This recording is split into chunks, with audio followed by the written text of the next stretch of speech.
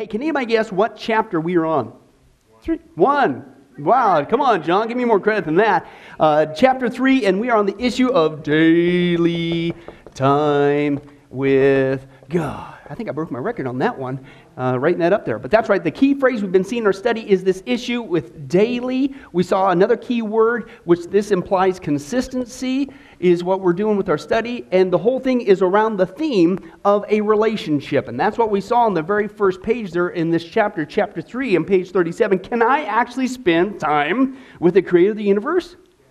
Yeah, okay. And what we see is this particular section breaks it down into 3 chunks of how we can spend time, believe it or not, Christian, with the creator of the universe. And we've seen so far was the issue of prayer. Where we left off last time was the issue of Bible study, okay? And what we're going to get into, Lord willing, a bit tonight is the issue of memorization, okay? It's what we're going to get to. So let's go ahead and let's cut on over there. We got a lot of ground to cover. Bottom of page 39, the 3rd section of how we can actually spend time, daily time with the creator of the universe.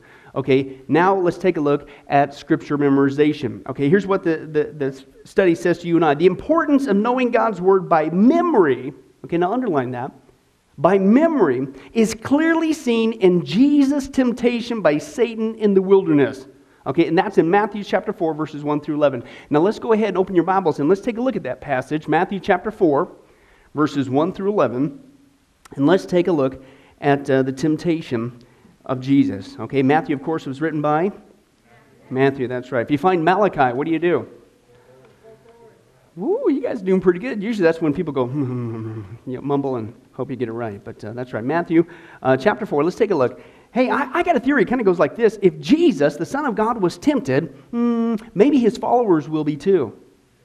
Yeah, okay, let's take a look at this. Matthew chapter 4, verses 1 through 11. Here's how it happened. Then Jesus was led by the Spirit into the desert to be tempted by what 65% of the American church doesn't even believe in. Can you believe that, guys? I mean, it undermines everything in the Scripture. Okay, after fasting 40 days and 40 nights, Jesus was hungry. So the tempter, notice the phrase given to him, the tempter, okay, came to him and said, if you are the Son of God. Now notice the word there, if. That's the exact same thing we've seen before several times. Genesis chapter 3, what was the first thing that Satan did when he came and tempted Eve? He started with doubt. Did God really say? And he says the same thing to Jesus, if you are the Son of God. He knows he's the Son of God. You read through the Gospels when the demons are being cast out and Jesus shows up on the scene. What are they saying? We know who you are, the Holy One, the Son of God. So he does the same tactic, guys. And I'm telling you, it comes into play when it comes to temptation. It's doubt. And so he comes to Jesus. He knows full well who he is. If you are the Son of God, tell these stones to become bread. Okay, he's appealing to the physical desires. Okay, we're going to get into that a little bit later. Okay, and then Jesus answered what? It is decided on a exciting meeting we had for the last 4 months with a special committee that we launched. The decision that we made over hours of, no, it's written. That's what the Bible says. Okay, this is what he came back when he was dealing with temptation. It is written, man does not live on bread alone, but on every word that comes from the mouth of man. Oh, I'm sorry, but from every word that comes from the mouth of God. Now, he wasn't done. Notice he's persistent. The devil then said, well, gee whiz, that didn't work. I give up.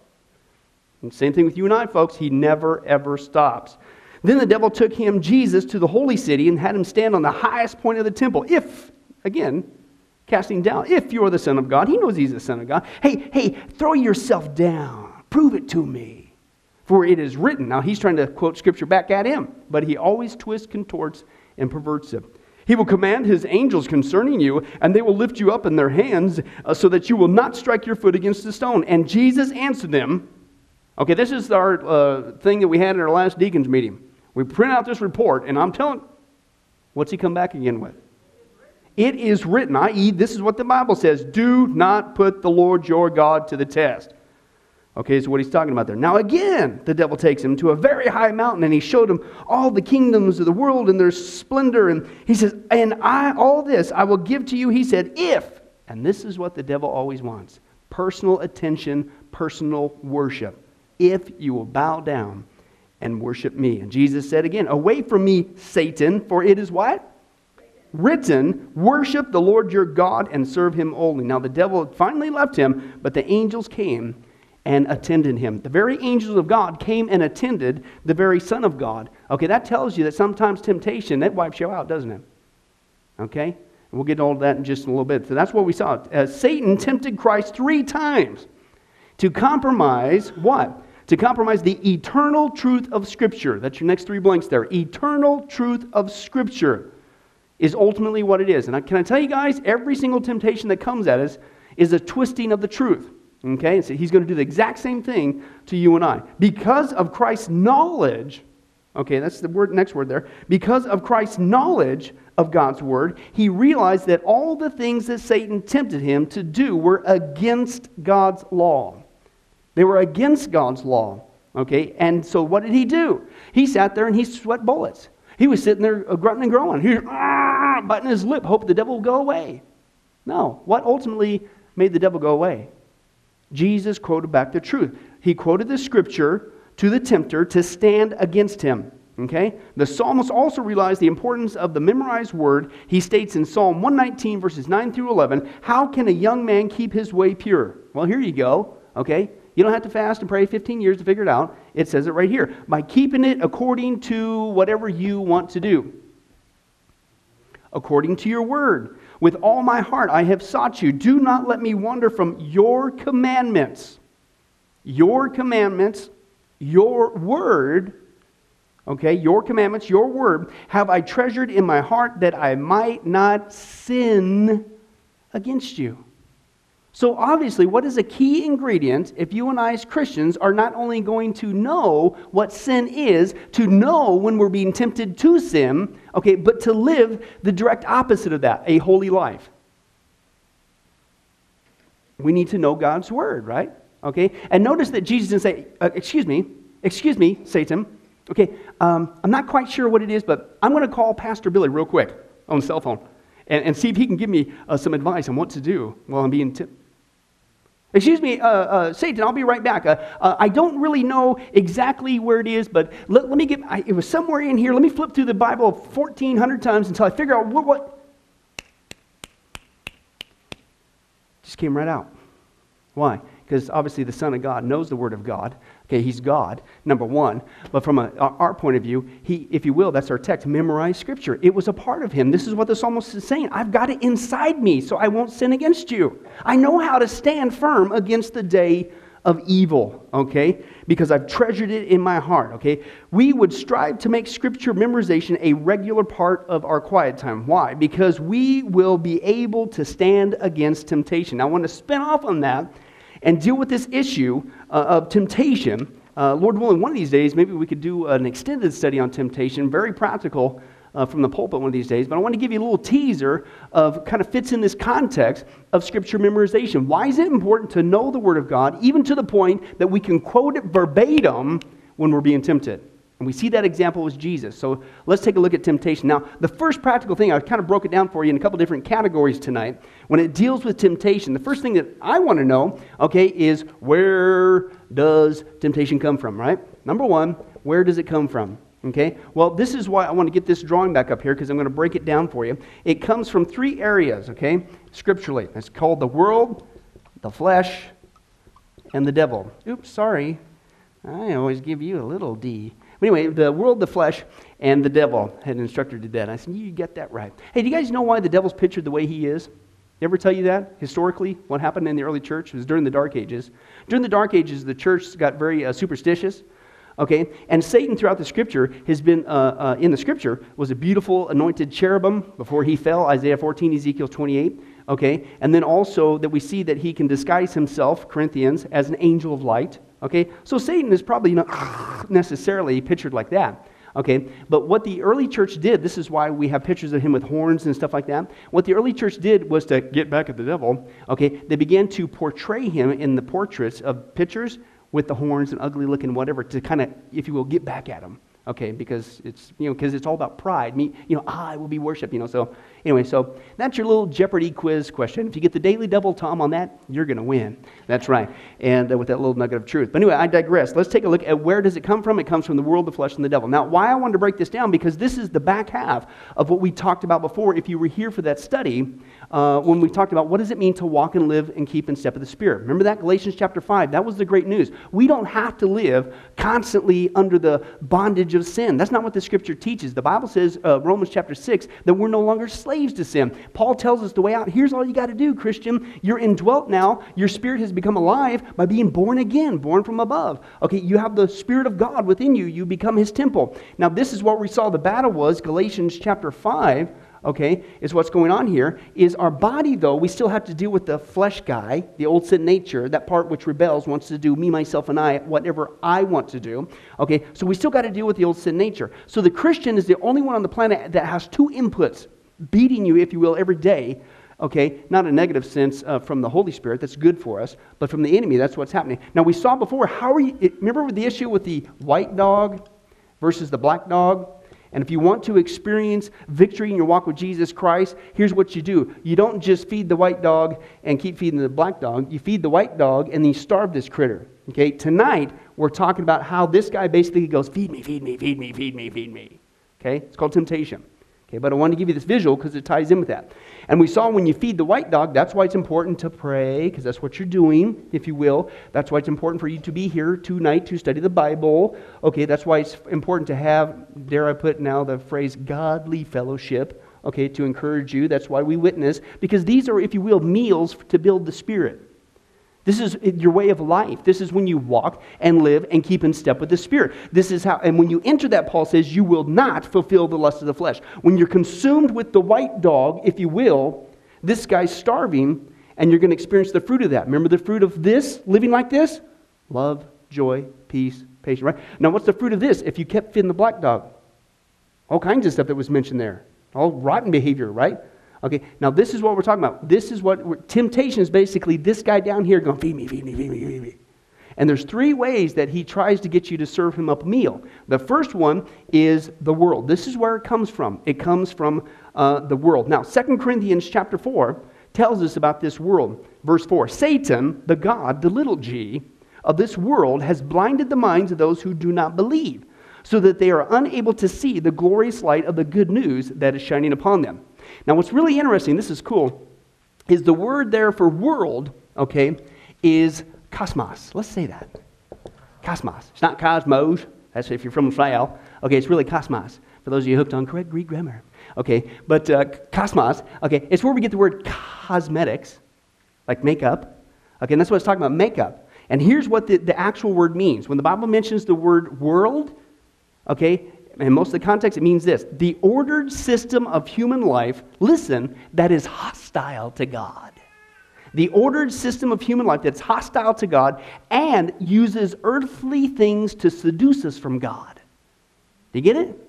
Now think of everything this world tells you and I. Remember the cosmos that we live in before we get to heaven.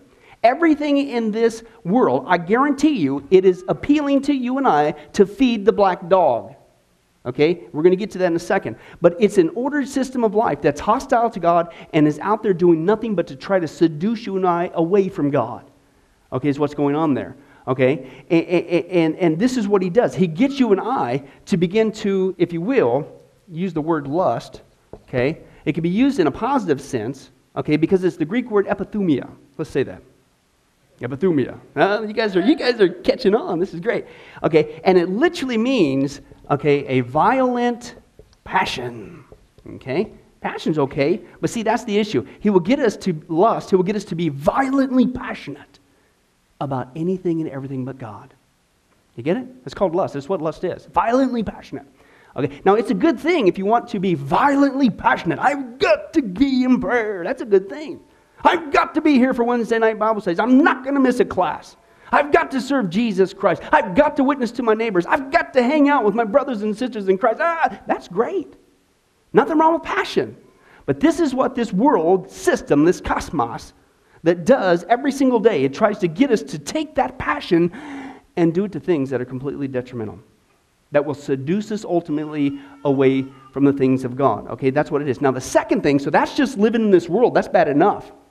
Okay, the second thing we have to deal with is still that old booger of a sin nature. Now we saw that before in the previous sermon. That's that part of us that that rebels against God, wants to do what we want to do, not what God wants to do. Okay, that we're all born with thanks to the fall of Adam, okay?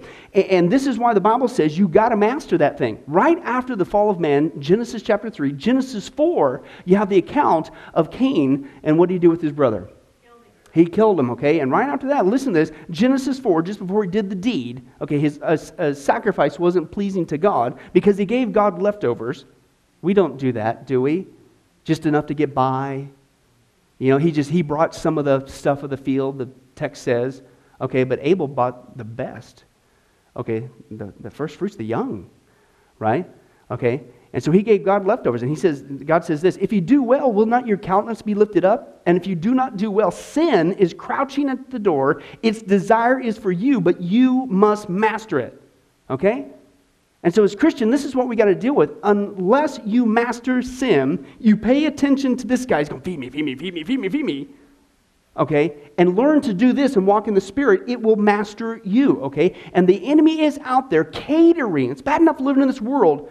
Think about this world. Think about all the messages this world sends you and I. Are they not hostile to God? Are they not just one technique after another technique after another technique that seduces us away from God? Whether it be materialism, whether it be hedonism, whether it be anything. That's the world we live in. And then, see, here's the problem, guys. The only reason why that works from the world is because we still have to deal with that old booger of a sin nature that wants to do those things, that wants to rebel against God. Okay? So we have to deal with that issue. Now, the third thing that we got to deal with is the devil, or if you will, demons. Okay? And as we saw again, unfortunately, 65% of the American church doesn't even believe that, which what we just read in Matthew chapter 4, what is that, make-believe? Who was Jesus being tempted by? Absolutely crazy, okay? But we talked about that, okay? And so this, I like what R.C. Sproul said. He said, Christian, do you realize, okay, this is a good guy military term. He says, we are the only ones on the planet that have to fight a battle at the same time on 3 fronts. You ever think about that? I mean, when you're going against an enemy, you're like, oh, we're going straight at him, or we're coming around the side, or we're going to surprise him. No, it's 3 fronts all at the same time, every single day, every day you get up. No wonder the Bible uses techniques and uses military language, like being a soldier of Christ, so that we're in a war, that, it's the enemy. Because it is a war. But we have to fight this war, guys. Where does temptation come? It comes from 3 different fronts all at the same time. The world, the flesh, and the devil. Okay? And every one of those, what's the principle? It's all there to seduce you. You could be going good, and all of a sudden you hear this input from the world, feed me, feed me, feed me. It's trying to get you to feed the black dog. Or just your own natural rebellious nature. No, you know what? I want to do what I want to do. Feed me, feed me, feed me. That's what's going on there. Or demonic warfare, whether you want to believe it or not. It's true. And they'll get you just to get you sidetracked off of anything, everything but this. And it's all that feed me, feed me, feed me, okay? This is really breaking this. We broke this down. Tonight I want to break this side down, okay, the negative side. So that's where temptation comes from. I wanted to break that down for you. Now, I want to deal with you a couple very quickly, some motives as to why Satan wants to even do this. Well, number one is evil. Okay, and we talked about this before. There's 2 different Greek words for evil. One is kakos, which means morally bad, K-A-K-O-S. Okay, the other one's paneros. Remember that? And that one is just basically this. The devil's so stinking evil, he knows his gig is up. He knows the scripture. He knows he's headed for the lake of fire. He knows he's defeated and has been defeated utterly by Jesus Christ on the cross. But he's so stinking evil, he wants to see how many people he can take down with him. Okay, number one, so he's evil. Okay, that's what he does. That's who we have to deal with. Okay, but number 2, I had an instructor bring this out in Bible college. He says he hates God. You know that? Satan hates God. Okay, he lost, but he hates God. And that means, since we belong to God, guess who he also hates?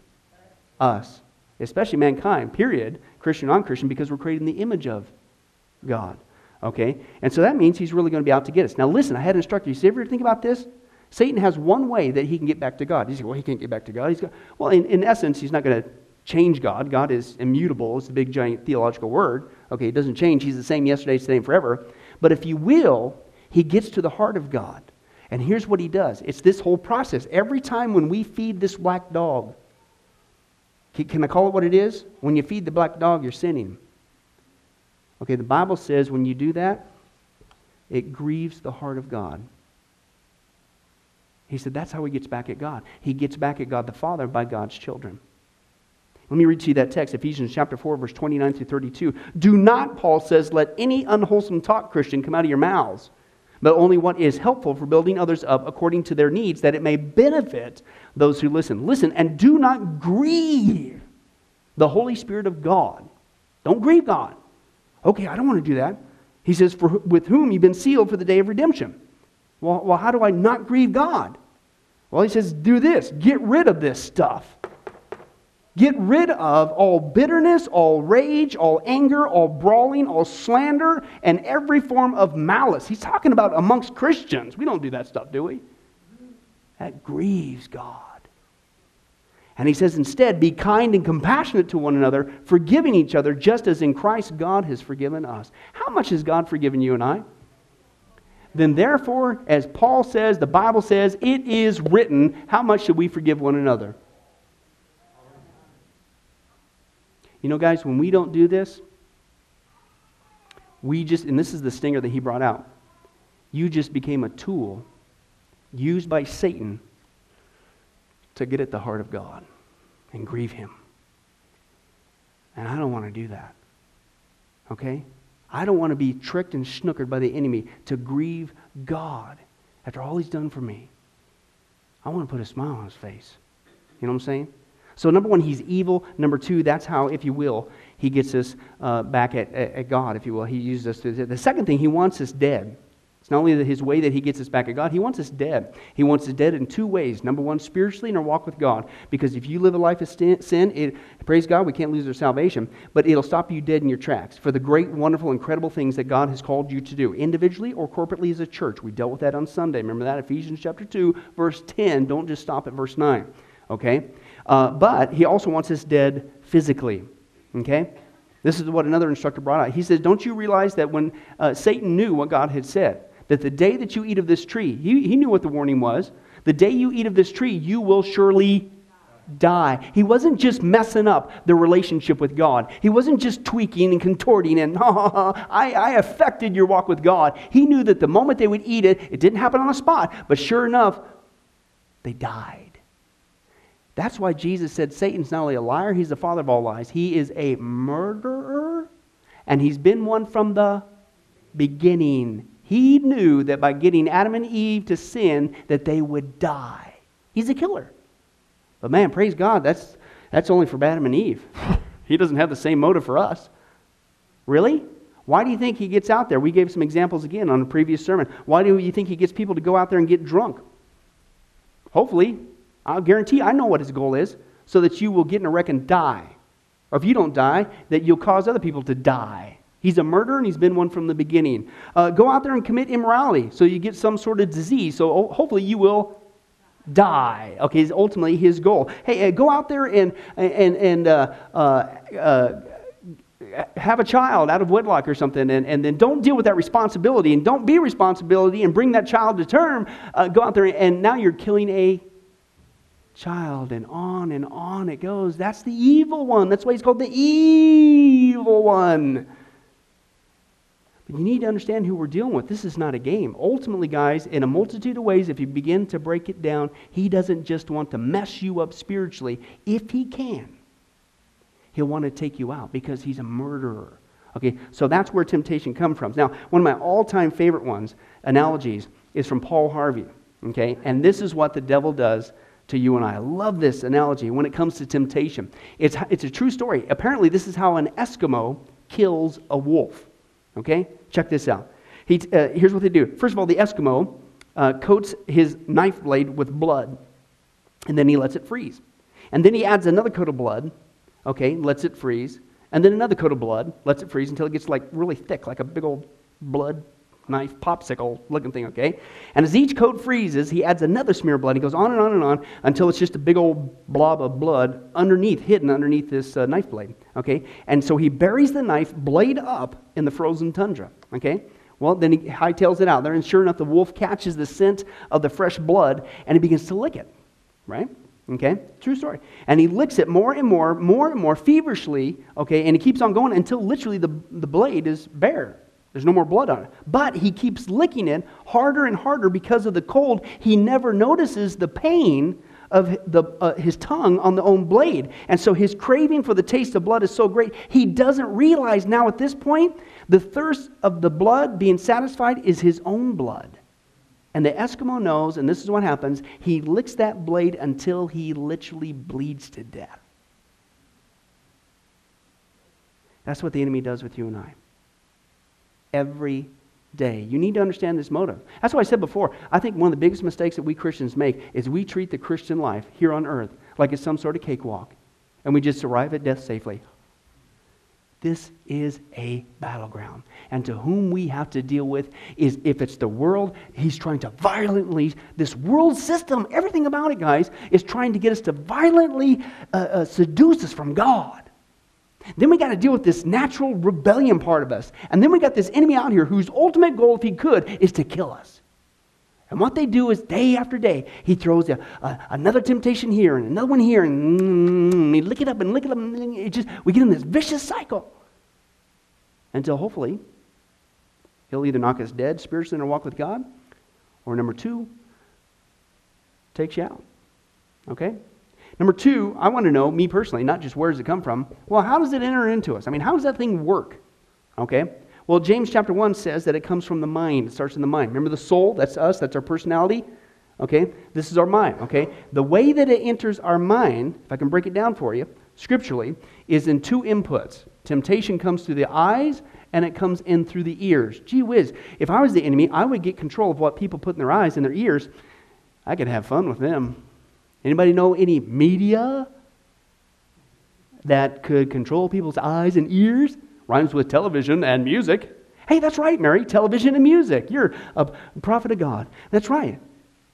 I really believe in these last days, folks, that he is using the media against us to get us to lick ourselves to death, to feed this black dog, and we wonder why there's not much victory in our walk with Jesus Christ. Jesus says this when it comes to the eyes. Matthew chapter 6, verse 22 through 23. He said, the eye is the lamp of the body. So, knowing that, if your eye is clear, your whole body is going to be full of light. You let good stuff in, hey, good stuff comes out. But if your eye is bad, your whole body will be full of darkness. And if then the light is in you as darkness, how great is that darkness? And this is what we talked about before, guys. I'm not into legalism. I think it's just common sense. It's a basic principle rule. Hey, junk in equals junk out. Now listen, the enemy knows how we're made, folks. He knows what works, okay? This is the process of temptation. It starts in the mind. Okay, the way it gets into the mind, first of all, is through the eyes or the ears. We'll get to that in a second, okay? Now, once it goes through your mind and it floats around there, la, la, la, la, la. Because remember, thinking about temptation is not sin. It's when you go to step 2 with your will, which is your decisions. You make a decision based upon that thought that's in your mind that came from your eyes or your ears, right? And then you act on it, and then oftentimes your emotions are your feelings, and you feel right and you feel horrible, if in the case it's sin that you chose to do. I tell people all the time, I says, man, hey, we talked about this before. You want to, hi, Pastor Billy, I'm just dealing with so much temptation. It's just, and you've heard me say this before. I'll say it again. Hey, do you want to get rid of, at least, I'm conservative, I think, 80% of your temptation problems? Shut the TV off. Right? Because as we all know, all the programs on there today encourage us to feed the white dog. I mean, I turn on that program, they're like, hey, let's have a class on prayer. And today's class is on interceding for the lost and the importance of that. I flip the channel, the next channel says, hey, thank you for tuning in to Sunrise Baptist Church. Now, that actually can happen here in Vegas because we're doing that. But anyway, but most of the time that isn't there by and large. Okay, and it's like, yes, let's talk about the importance of godly fellowship. And this is on Channel 8 right after the news, right, Sonia?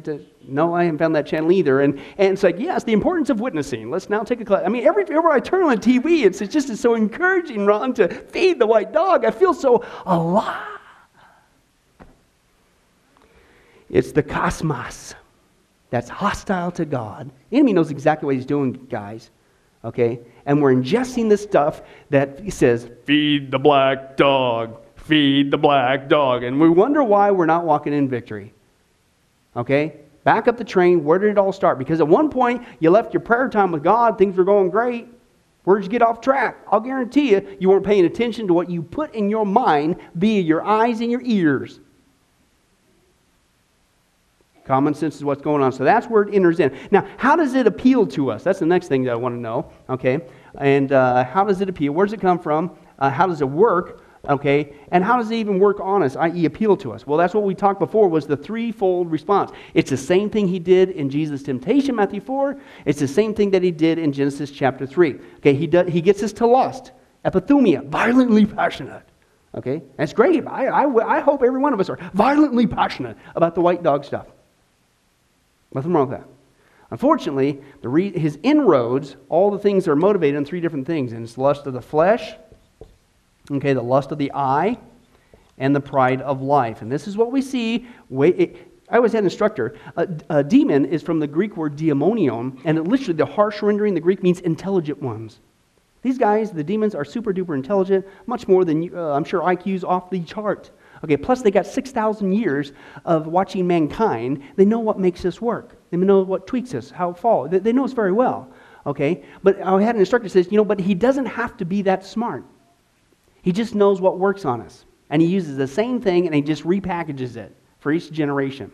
Okay, and it always seems to fall in one of these things. Lust of the flesh, lust of the eye, or the pride of life. Genesis chapter 3, listen to what he did with Eve. It's the same tactic. When the woman saw that the fruit was good for food, that's for my flesh.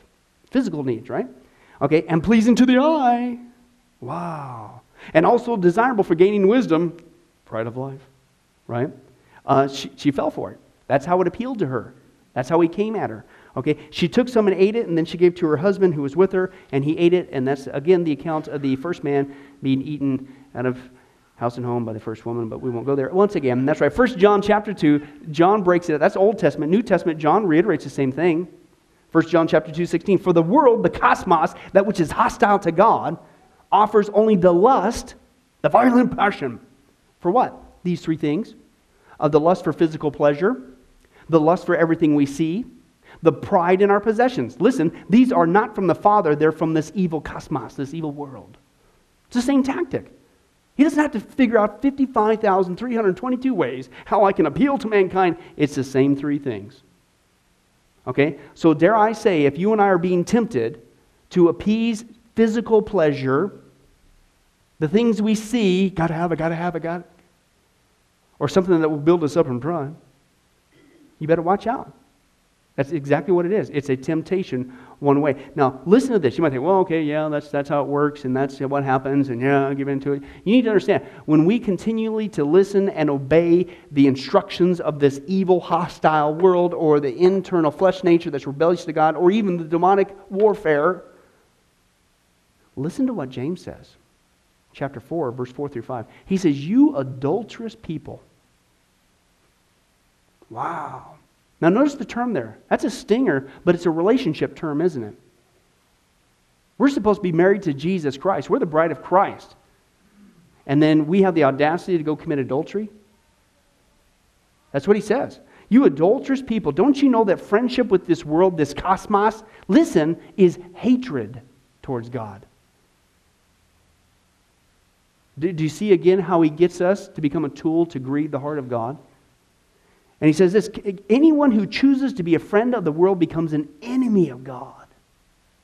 And he says, don't you think that Scripture says without reason that the Spirit that he caused to live in us envies intensely? Can I tell you what that word is, envies intensely? It's epitheo, which is very close to epithumia, which literally means the same thing, to desire passionately.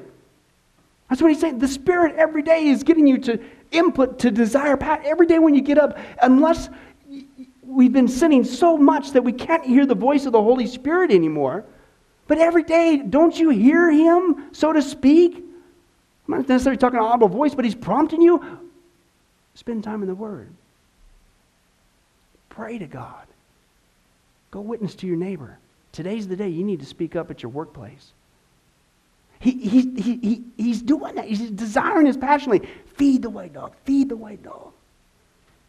But if all we do is listen to this, he says, you're acting like an enemy of God. You're committing adultery spiritually. Wow, that's a stinger, isn't it? Now that means, it sounds to me like, man, we're in a struggle. We're in a war. This is serious stuff being a Christian. Yeah. And again, I think that that's why he gets us, is because he gets us to put our guard down. We're in the midst of a battlefield, but we're sitting there with stringers and balloons and noisemakers going through combat. So no wonder we're getting shot at. We're the first ones to be taken down. We don't have our proper mindset. Now, the fourth thing is when. When does the enemy attack us, right? That's what we see. Now, the first time I think is when we're most vulnerable, okay? Because the enemy's not stupid, right? If you're going to try to take somebody down, you're going to look for, the easiest way, the path of least resistance, right? He's an opportunist, and that's what he does. He doesn't necessarily come at you at your strong point. Well, that Christian Donna, boy, she'll never peel away from prayer. That's one thing. No, he'll just find where's the weak spot, and he'll hit you, and he'll hit you, and he'll hit you, and he'll hit you, and he'll hit you until you crack. That's what he does. And so he tries to get you into a vulnerable position is the first thing that he tries to do. Now, the first time that we're most vulnerable is when we're alone. Okay? Have you noticed that? How many times have you noticed that, like, we'll sit there and things are going great, and we say, I got private time. And if you're not careful, what's all of a sudden starting coming in like a flood? Okay, it's a tactic. It's called divide and conquer. You see, in nature, you get the one out of the herd, get him away from the herd, what happens? Pounce on him. Get you alone. If you're not careful, Christian, he'll come and get you. He'll slam you and he'll get you until you crack. Because think about it. It's logical. Nobody's there to talk you out of it. Nobody's there to hold you accountable. You're not in church service where you're supposed to be cool. Right? You're all alone. I'm not saying don't have some rest. Don't have some alone time. But you better be careful. He'll want to get you separated from the herd. The second time we're most vulnerable is right before spiritual success. Okay? Many times in the past when I train interns, men for the ministry, I'd tell them, I'd ask them to do something like, hey, okay, I want you this week, you're going to take the pulpit for me, you're going to start learning how to preach. Not a Sunday school class, you're going to get up there in front of everybody and you're going to preach. And I said, and my next thing after I say that, okay, it's going to be this Sunday or whatever Sunday it was, we'd schedule it. I says, now, can I give you a tip? You better be tight in your walk with Jesus because he's going to come after you. Because you're about to get up there in front of the people of God and give a word of God from the word of God. And he's going to want to destroy it. 9 times out of 10, Pastor, really, how'd you know? That was the worst week of my life. I'll never want to do that again. I says, hey, try doing it every week.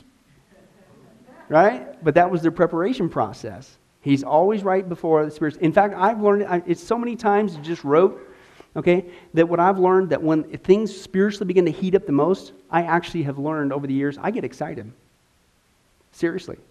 Because that tells me something cool is about ready to happen. And somebody doesn't want it to happen. But greater is he that is in me than he that is in this world. He's the big fat loser. Oh yeah, what's going to happen, God? You know what I'm saying? And so that's that. Now, the backhand of that, he'll get you right after a spiritual success. This is what we see with Peter. Okay, if you've ever grabbed the context. Remember his great statement there? He got the right answer on the test. Who do you say that I am? You are the Son of God. Yeah, Peter got the right answer. Nobody did. Yeah. Have you kept reading just a few more verses down? What did Peter do? Jesus starts telling him he has to go to the cross. He's got to die. Lord, no. And what did Jesus say? Get behind me, Satan. You ever got the timing of that? He just had this great, super high moment. Like you go on those retreats. And you feel great and spiritual and alive. And by Tuesday morning, what's happening?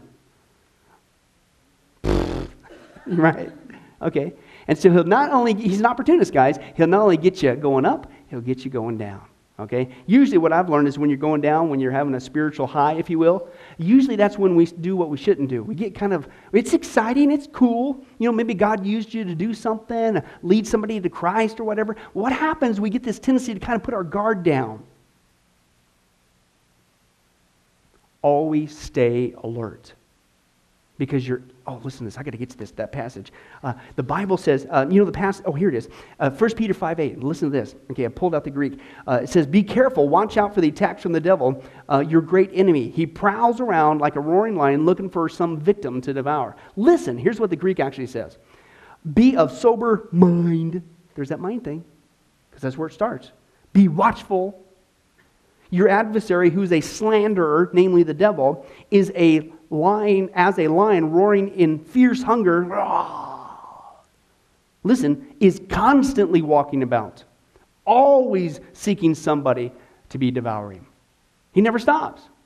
He's always out there. He never stops. Okay. Now, the next thing is when you're always disobedient. Not just when you're most vulnerable, but you're always disobedient. Okay. He just creates a vicious cycle. You ever been there? I call them Christian ruts. You're going down the path with Jesus, and all of a sudden you find yourself in a rut, right? And then you're in that rut. Could be a week, could be a year or more. And you get in this vicious cycle of sin. It just seems like, man, am I ever going to break out of this? And then it feels like God's a million miles away. You ever been there? Okay? Because your resistance is down. You're in this vicious cycle. So he tries to get you when you're disobedient, okay? Now, that's why it's important to be obedient, because that's what begins to break the cycle, okay, and get out of the ditch. Okay, the next one is when you're least resistant is when you're wiped out. Okay, have you ever been there? It could be sick. You could be physically drained, running a crazy schedule. It could be all those, okay? And typically, have you noticed that, man, he'll even hammer you then. You're sick as a dog with the flu. And you finally have got the revelation why they called it the flu. Because if you spell that word, F-L-U, backwards, that's exactly how you feel. Ooh, right? And it just goes on, and you're feeling horrible, and then here comes temptation. And you don't feel like battling. You feel horrible. You feel wiped out. I'm tired. I'm exhausted. I'm sick. That's how stinking evil he is. So be careful that you don't get wiped out. Jesus took time for rest. The apostles returned to Jesus from their ministry, Mark chapter 6, their ministry tour, and told him all they had done and what they had taught. Then Jesus said, let's get away from the crowds and for a while and rest. There are so many people coming and going that Jesus and his apostles didn't even have time to eat, so they left by boat for a quieter spot. If you're not careful, Christian, and you get yourself in a wiped out position, you might be wide open for temptation. Now, flip it around. The next time is when you're bored. He'll either get you so stinking busy that you get wiped out and your resistance are down, or now you got way too much stinking time in your hand. How many learned that just because you take vacation, you don't take a vacation in your walk with Jesus Christ? I had to learn that my first senior pastorate in Northern California, the hard way. Man, you're running crazy. I can't wait. Whew, I'm looking time for 2 days later. Oh, God, I'm a wretch. Oh, it's like, you know what? Your daily walk with God isn't daily walk with God until vacation. It's daily, which includes that. You better stay tight because, again, once you get out on your own, you get too much time on your hands. Your mind starts going, hey, how can I appease myself? And you're asking for trouble. Okay, is what's going on. Now, again, he attacks us whenever he can. He's an opportunist. He never stops. Now, very quickly, hopefully, famous last words, how do we win? How do we do it? Well, we'll like this one this time of year. You develop a good offense and a good defense. Rawr. Okay, 2 men, yeah, whatever. That's what you do. Now, let's take a look at the offense very quickly, is what we do. A couple things that you could do is you, first of all, stay sharp. Okay? Mark 26, verse 40 through 41, if you want to check that out. He returned to the disciples and he found them asleep. He said to Peter, couldn't you stay awake and watch with me 1 hour? Keep alert and pray. Well, why? Otherwise, temptation will overpower you, for though the spirit is willing, the white dog, the flesh is weak. So pay attention to this whole process. Every day, don't be getting your guard down. That's why the Bible says, gird up the loins of your mind, be watchful, be alert, look around, because he never stops. And he's going to come in one of these 3 ways. It's going to be from this wicked world system. He's going to get your flesh going that wants to rebel against God anyway. Or he's going to come at you with spiritual attack. Or all 3 at the same time. So you might want to be on the lookout. Okay? So you need to stay sharp. Number 2, stay away. I'll never forget when I read this. And it was like, man, what in the world was he doing? It's like self-inflicted torture. His name is Lot.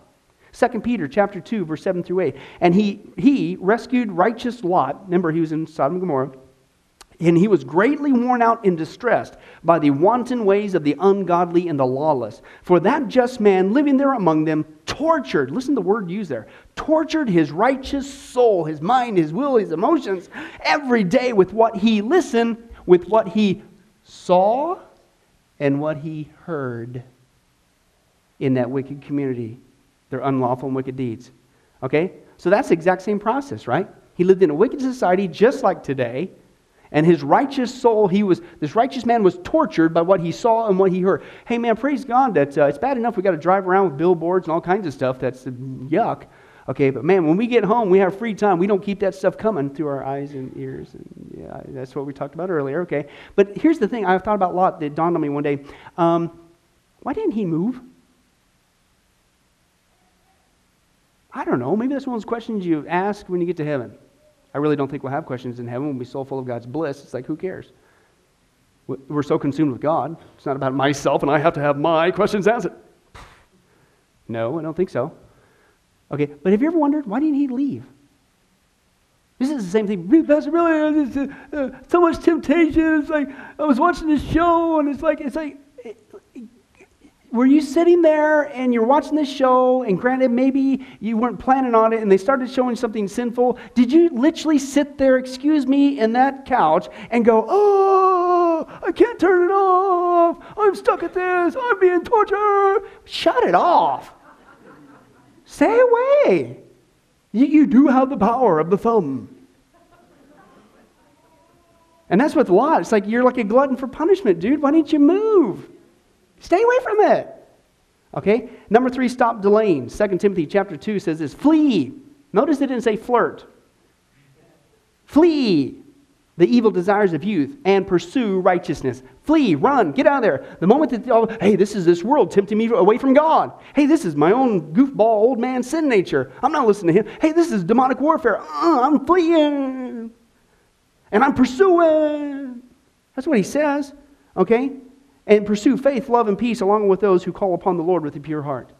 Okay? I always had an instructor who says this, you're like, oh, I'm going to prove to God that I don't have a problem with alcohol. I've never had a drop of liquor in this house for 5,329 years. And what I'm going to do to demonstrate my spirituality is I'm going to bring in a fifth of Jack Daniels in this house. And I'm going to put it in the cupboard just to prove I don't have a problem. Really? Okay. Week goes by. Well, that's not good enough. You know what I need to do? I can't see it in the cupboard. So I need to put it on the kitchen counter. So every day when I come home, I'm going to walk by that bottle and say, not a problem. No siree. You know, that ain't working. John, you know exactly what it is. That ain't working. Come on, you might walk by there. What I'm going to do is I'm going to take the cap off so I can smell the fumes. So then when I walk by, I can prove to God how spiritual I am. And I'll never have a problem. You know, that ain't working. You know what I'm going to do? I'm going to pour some in the cap. I'm going to pour some in the cap. That's what I'm going to do. And put it under my nose every day when I walk by. That's what I'm going to do. I'm proving to God I'm spiritual. That ain't working. You know what I'm saying? I'm going to take my finger, and when I come home the next day, I'm going to dip it in that and put it on my tongue just to prove. Why, God? Why? Why did I go back? Why am I backsliding? You didn't flee. Why in the world did you bring it in the house in the first place? Which brings to the next point, you need to spring clean. Hebrews chapter 12 says, therefore, since we're surrounded by such a huge crowd of witnesses, let us, to the life of faith, let us strip off every weight that slows us down, especially the sin that so easily hinders our progress. And let us run with endurance the race that God has set before us. Get rid of it. Clean your house. What is inside your house that's tempting you away from Jesus Christ? Take it to the dumpster. Get rid of it. My wife and I have done that a couple times. Early on in our Christian walk with Jesus. We've gone through, it's like, why do we have all this stuff? We made trips with boxes with like videos. It's like, what are we doing with these movies in our house? Not pornographic, but still, it was just like stuff of bloody killing. What? I kid you not, with tears, we're there over the trash can, dumping it. Hundreds of dollars worth of material. I was ashamed. We did that twice. You'd think I'd learned the first lesson. But it's that easy to start flirting with it, and he comes back in the house. Next thing you know, this guy starts getting stronger, the black dog. And then I began to ask God for forgiveness. Not just for that. God, we wasted your money on things that grieve your heart. Would you please forgive us? Twice. Over the dumpster. We had to do that too. So that's your good offense. Very quickly, you got your good defense. You need to stand firm. Okay, that's that mentality. You know what? I'm just looking around, being alert. I'm not going to give in. Absolutely not. You need to speak in prayer. Have you ever thought about this? Matthew chapter 6, the Lord's Prayer. And lead us not into temptation, but deliver us from the evil one. Lead us not into what? You ever thought this? This dawned on me one day. When in the middle of being tempted, pray. You ever thought about talking to God instead of going, oh no, I hope I make it through this. Oh, how about, oh God, Would you please? Lead us not, you know what I'm saying? And this is what we saw an example here in our text. Soak up Scripture. Stand firm, speak in prayer, soak up Scripture. Why? Because when the Scripture's inside of you, as we saw with the example of Jesus, folks, that's what keeps the enemy at bay. You know when you're being lied to. You know when this is not the voice of God. You know this is from the world. You know this is your own flesh speaking. You know this is demonic warfare. You know between what is right and what is wrong. And you speak it back at the enemy, who must cower and flee and obey at the name of Jesus Christ. Okay? So that's what we need to do for a good defense. Hey, we're going to close. As stated before, the value of a daily quiet time cannot be overemphasized. I think I can be so bold to say a consistent life of holiness and purity cannot be accomplished without a daily time with God. You cannot stand in these days against the power of evil unless you are feeding, that's your blank there, feeding, that's the white dog, your soul and your mind is your next blank there, and heart with the book. As Jesus gave us the example, man shall not live by bread alone, but every word that proceeds out of the mouth of God. The positive effects in our time of prayer, personal Bible study, and Scripture memorization will be very evident in our spiritual maturing process. Our relationships with our spouse will be utterly tortured. Our children will turn out horrible. Our father, our mother, our friends, and who knows, has anybody found Ect? I'm still looking up and down the walls of Walmart, Ruth, and I haven't found Ect. Yeah, whatever, I got your attention now. No, it's beneficial. When we live like this and stay away from that, it's all good for us. Our relationships with our spouse, our children, our father, our friends, and the Ect, if we can find him, will be affected positively as we are conformed to the character of Christ. Our assurance will grow, which will result in more peace and joy, peace that passes all understanding. And if Jesus found a need for this, how much more you and I? Daily time with God breaks down to feeding this guy on a regular basis. Put that jet fuel in your walk with Jesus Christ. Don't just do that. But as we saw tonight, deal with this guy. And man, we're doing great things for Jesus. Amen? Let's pray. Well, hi, this is Pastor Billy Crone of Sunrise Baptist Church, and I hope you enjoyed today's study. But before you go, let me ask you one final question. Are you sure that if you were to die today, that you go to heaven and not hell? Before you answer that, let me share a couple things with you. Did you know that the Bible says that God is holy and that we are not? And the Bible also says that the wages of our sin or our unholiness is death. In other words, when we die, and it's coming for each one of us, we're all marching towards the grave at different speeds, but it's going to happen. The Bible says, therefore, since the wages of our sin is death, we deserve to die and go straight to hell and not to heaven.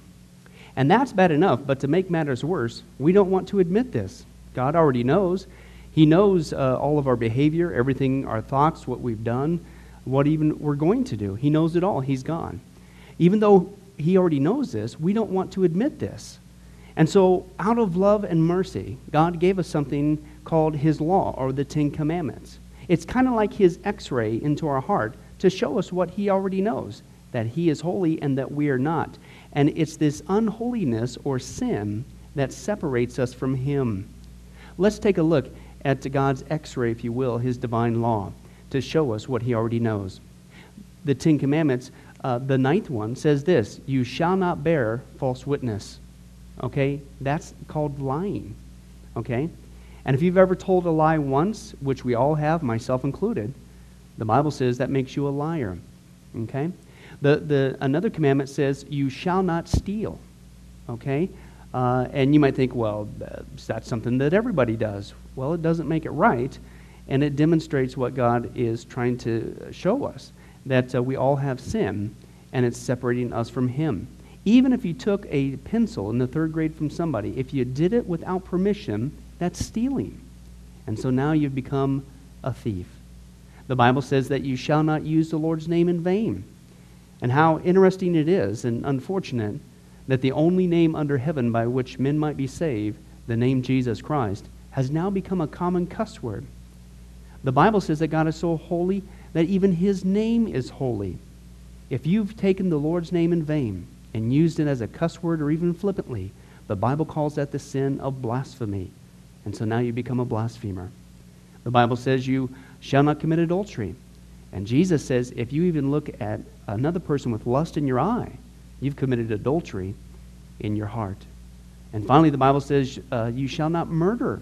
And you might think, well, hey, I haven't done that one. Really? Well, again, the Bible says that the sin of hatred is the same as the sin of murder. The only difference is you pulled the trigger, if you will, in your heart. You wish they were dead. And in God's eyes, it's the same thing in principle. Folks, that's only just a couple of the 10 Commandments. We didn't even go through all of them. But I think you're starting to get the picture. The Bible is correct. We have all fallen short of the glory of God, myself included, and that we are separated from God as a result. And so when our time comes, we're not automatically going to heaven. We are headed for judgment.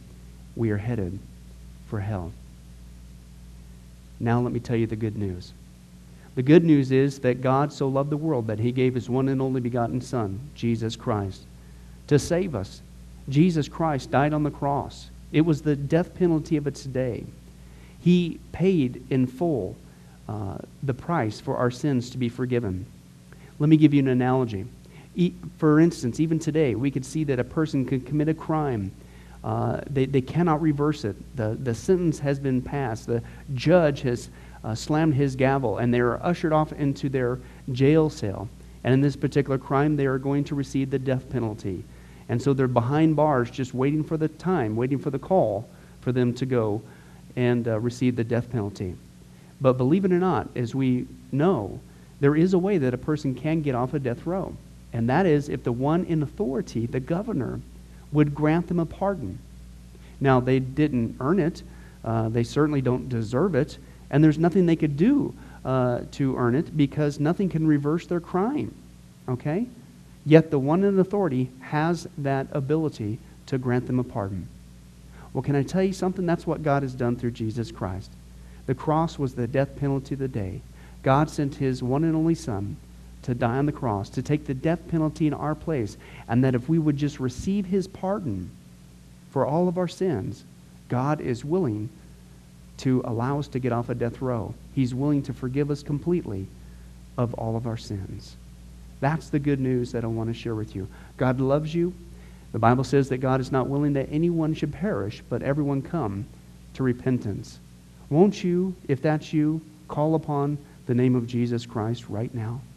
Won't you ask him to forgive you your sins? The Bible says that if you confess with your mouth Jesus is Lord and believe in your heart that God raised him from the dead, you will be saved. Won't you do that now, wherever you are? Please, take God up on his amazing, loving offer. I'll let you down. Man will let you down. People will let you down. But God never will. He wants to adopt you into his forever family. He loves you. He's willing to forgive you of anything and everything you've ever done, past, present, and future. It's amazing. Please, call upon Jesus now. Well, this has been Pastor Billy Crone of Sunrise Baptist Church. If there's anything that we can do for you, please don't hesitate to ask. Our number and information will come up here on the screen here shortly. And remember, I hope to see you in heaven. God bless. Thank you for watching this presentation from Sunrise Baptist Church. If you would like to send us a letter or any other kind of postage, you can reach us at 1780 Betty Lane, Las Vegas, Nevada, 89156. For more information, you can give us a call at 702-452-8599 or email us at bcrone@getalifemedia.com, or you can visit our website at www.getalifemedia.com. Billy Crone and this ministry can also be found on Facebook and Twitter. Join us for services at www.sunriselv.com.